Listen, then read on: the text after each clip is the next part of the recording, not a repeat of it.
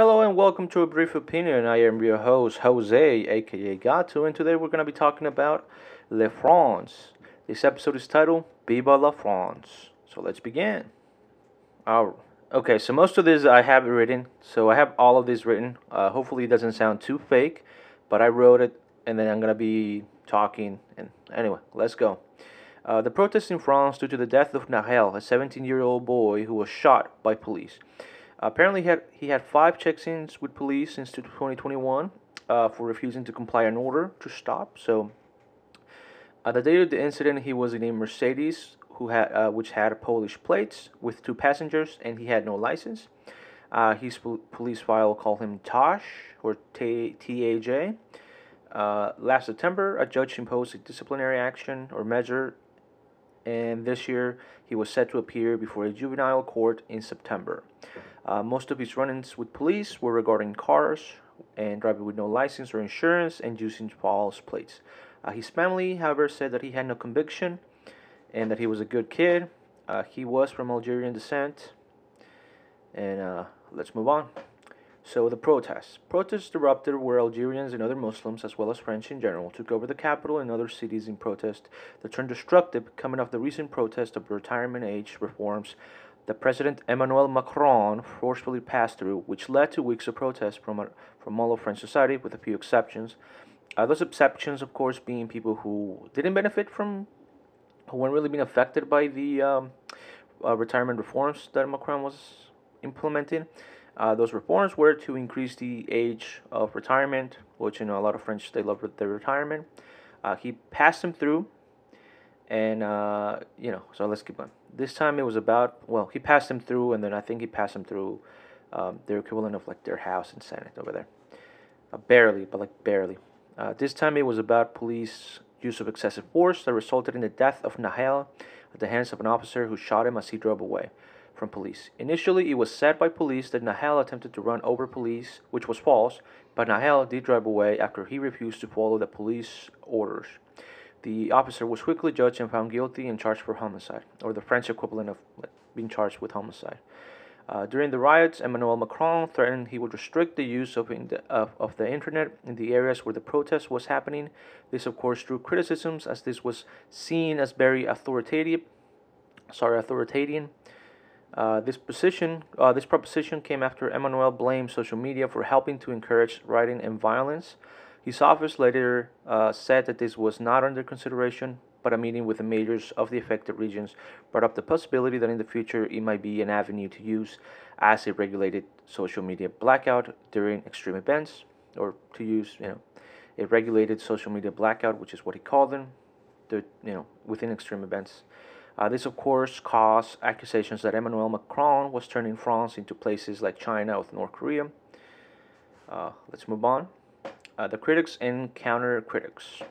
If you follow Twitter, which I hate, but man, they keep it mostly uncensored, which I love, as it allows you to see videos that are generally frowned by YouTube and most other places, and the ones that do have them have them available have yet to hit the mainstream. So this is like Rumble and a few other mainstream channels or mainstream avenues where you can watch we can watch videos, that other places censor. So Twitter is a good avenue where you can watch them.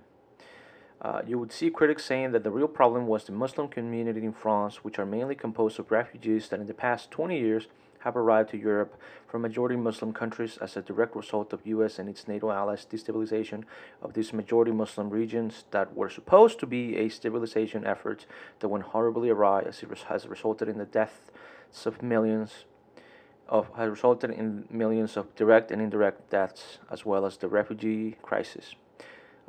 Despite France claiming it has played no role in such efforts, it has been involved with special operations or backing rebels in places such as Libya and West Africa and Central Africa, the last two having control of their monetary policies and currency, the African franc. So, a lot of this refugee has been happening as a result of, the U.S. invading the Middle East and, of course, of Africa, Northern Africa, and Africa in general being involved or being destabilized by countries like Europe or places like France and other European countries, despite them saying that they don't. France does have a history of being involved in Africa to this day, as I mentioned controlling the currency of two regions. Here's another little extract, or let's continue, I suppose. It was also commented by counter-critics that the reason for extremism is due to poor assimilation. When refugees arrive in France, there is a small effort to help them assimilate due to the large number of refugees and poor execution of French response. The refugees have complained of being hosted in poor conditions and have received verbal as well as physical humiliation. And we cannot forget to mention the parts of France that refugees and immigrants often live in, which have been referred to as migratory ghettos.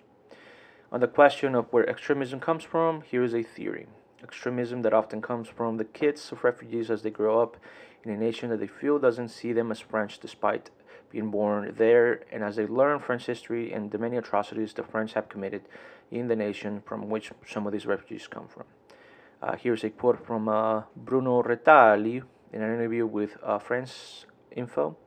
Certainly they are French, but they are French in their official identity, and unfortunately for the second, third generations of immigrants, there's a kind of regression back towards their ethnic origins. So there you go. And this is how a lot of French people, actually see them. Is it true? Are some of them becoming extreme due to the conditions that they live in and due to the history of France? I mean, it is very possible. Who's to say? It's also this theory that what's called Sharia law is put up is for many people they use that as be above the nation's law. How expanded this is. How well how many people actually do this or use this. It's hard to say, honestly. This is just people throwing shit at the wall, I guess.